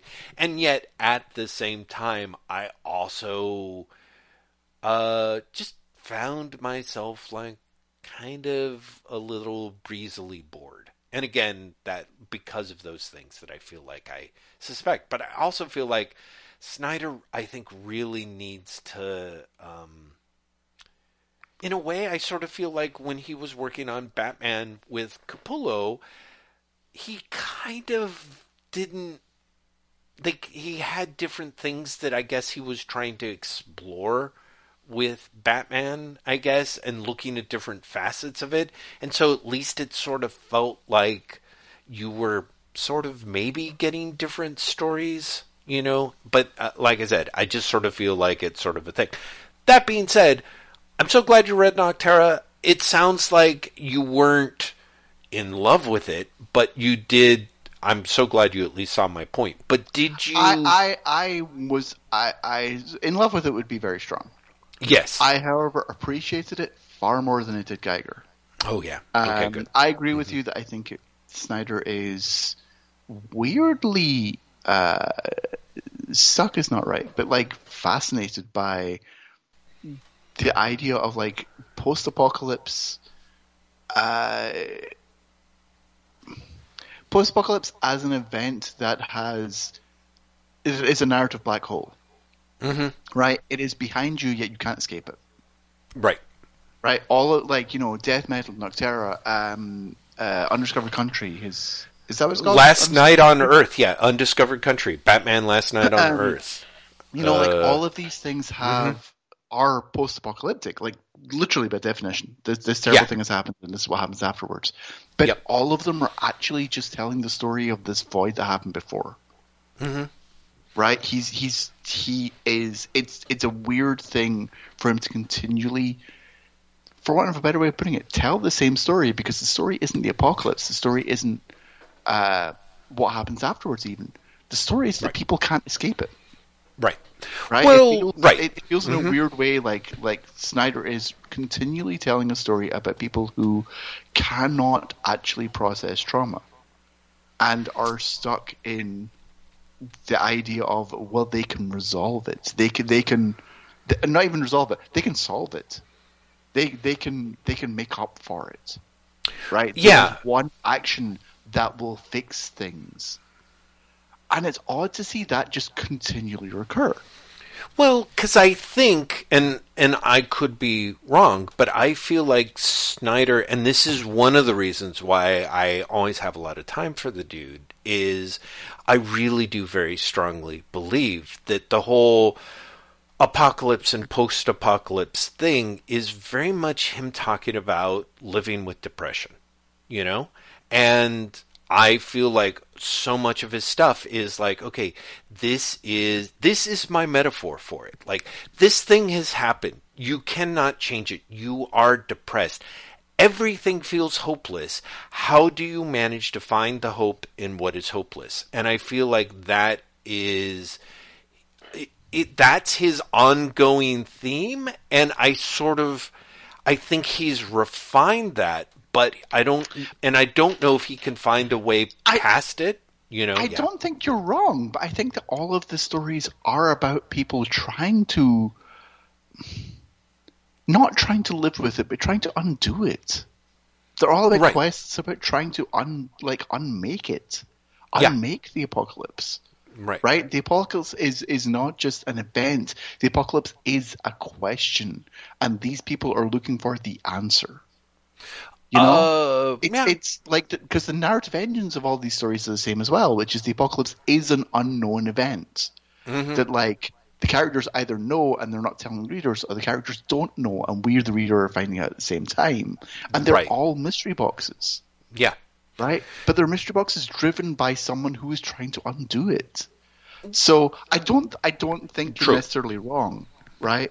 But it's also a really strange thing if it is him writing about depression, that he's continually writing from the point of view of, I don't know what happened, but I can fix it. Well, so I would say that part is his narrative hook. And I don't follow Undiscovered Country, but I think for the most part, the reason why that part is the part where, again, my belief is that he's like, okay, when you have depression, you spend ridiculous parts, tremendous parts of your life trying to understand why you're depressed and trying to undo the depression. And at every stage, and I think something like death metal really kind of lays this out pretty clearly, every step that you do to undo the depression makes the depression worse. And so essentially what has to happen, at least from the Snyder stories that I've read, and I've not read all of them, is you have to learn how to live with the situation that has happened. Not that you undo it, but that you tap into the positive energies or understand that it is an energy source within it, and that you channel that into the things that matter, that are important, that are the things that you are compelled to ignore in the face of fixating on your depression, and making them the priority and taking the energy and investing from it. So it's an integration thing, but it always starts with a, how do I undo this? And what happens is, again, like I said, that never really seems to happen. What you get is, it's happened. Now you have to figure out, you are usually, someone brings you or shows you through all of your striving, you get to the final level, which is understanding how the most important part is living beyond it. So, like I said, I feel like that is the template, and then I feel like he almost can't quite get out of that template yet. So it makes me wonder, because I'll be honest, I've not kept up with his Comixology books. But like I have, yeah, 7 of them, right? Like, yeah. are they all working on that story? Because I suspect they're not. No, And, they are makes me not. very curious to see what he's doing there. Right.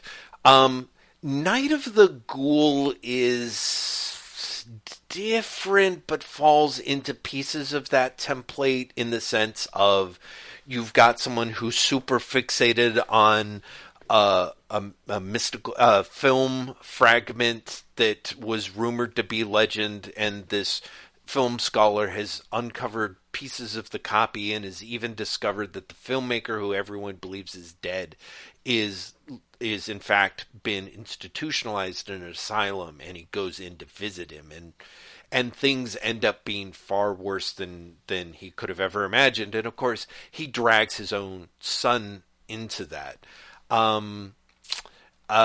We Have Demons is kind of different. It's a battle against despair, definitely in that stuff, and in the idea of finding the belief in family and in positive beliefs and in embracing yourself instead of embracing despair.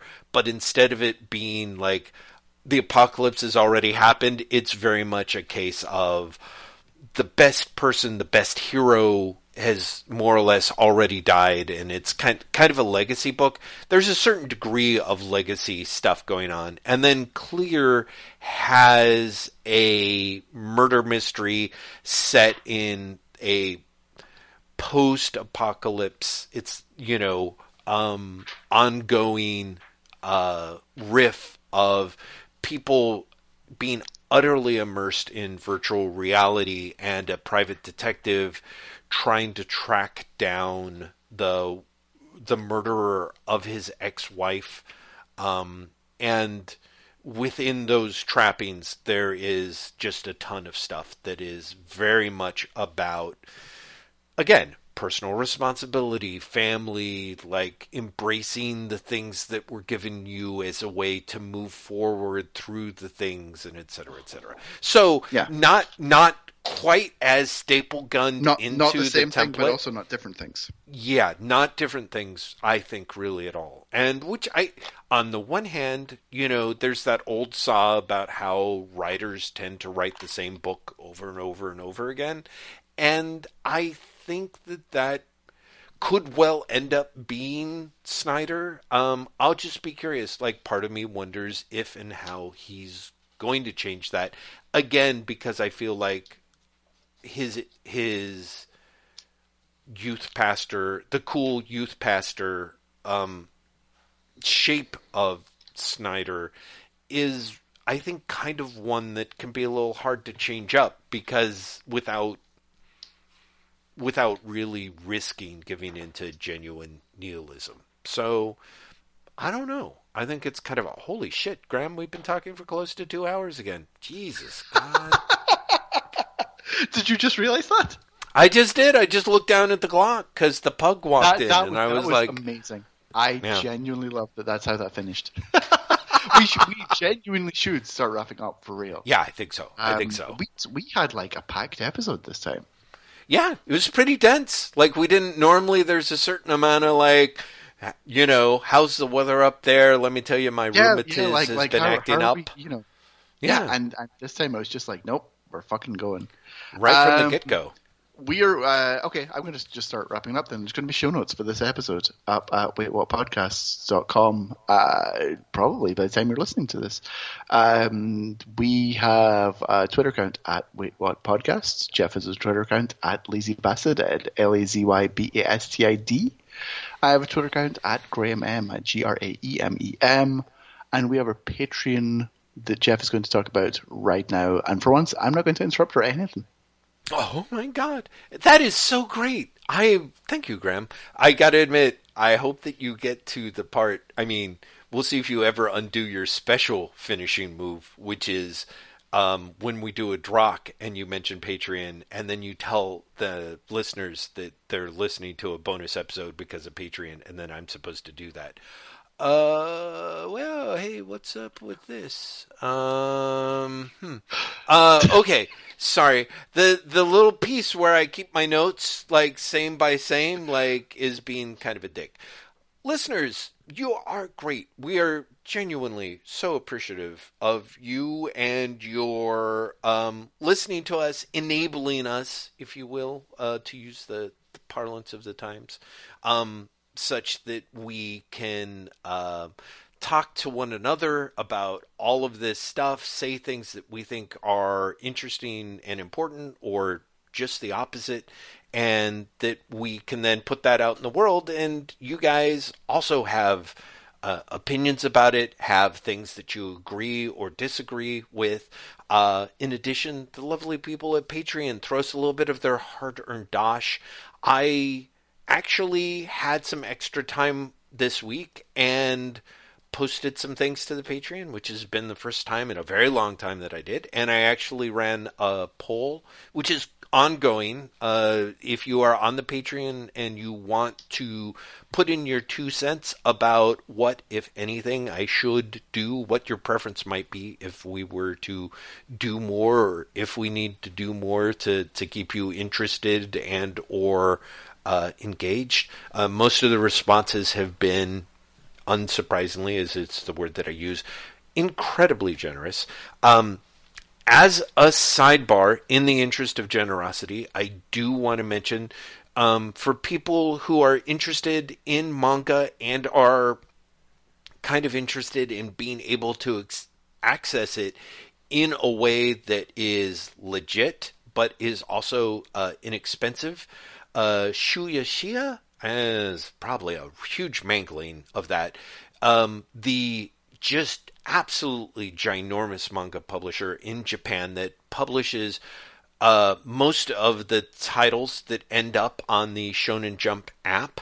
They have their own app called Manga Plus, which is more or less manga for the rest of the world, in the sense that the Shonen Jump model of releasing English language manga day and date so as to wean people off of the piracy sites is apparently either successful or worth investing enough that the Manga Plus app and or website allows you to read titles day and date as they come out. My understanding, and I could be wrong, is they do not have the amazingly great option that Shonen Jump does of letting you pay a mere pittance, $2 or $3 a month, to have access to the bulk of the previous chapters, such that you can read through an entire series. The Manga Plus app was, at my understanding, only day and date. However, for their 3rd year anniversary, for the entire year of 2022, they allow you to read in the app all of the chapters for free of the manga that they are currently publishing. So there's a little bit of a catch-22 for things that I love, like Haikyuu, the amazing volleyball manga, or Bakuman, the fabulous long-running manga about 2 manga creators. You cannot read those for free in the Manga Plus app. However, One Piece, which is the world's most popular manga and is, I think, 1,000 chapters long, or however the hell it runs, is all available for free and will be for the full year. There's catches. You have to use the app. You can only read one chapter once.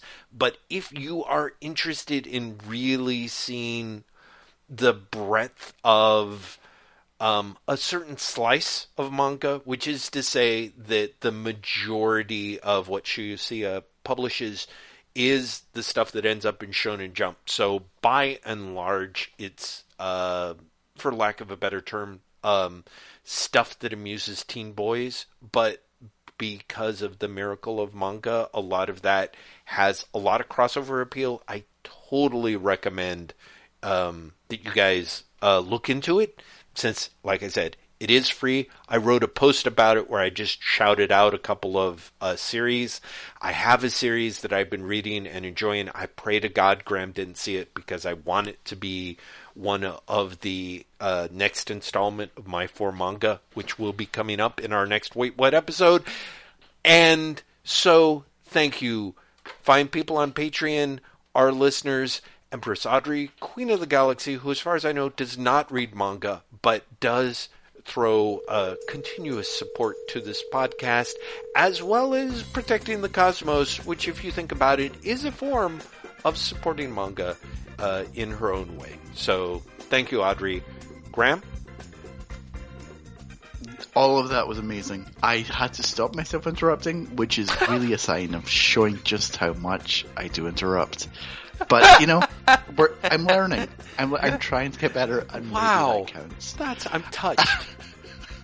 We are going to be back next week with Drock. We're doing Judge Dredd Case Files 32. But we're doing a regular Wait What the week after that. So think about it. February's just fucking full of us. That's, yes. You know, sorry or congratulations. Not sure which is really more. Until next week, when we're talking about Judge Dredd a lot. Jeff, is there anything you want to say before I sing us out? No, my goodness, Graham, please do. Bye!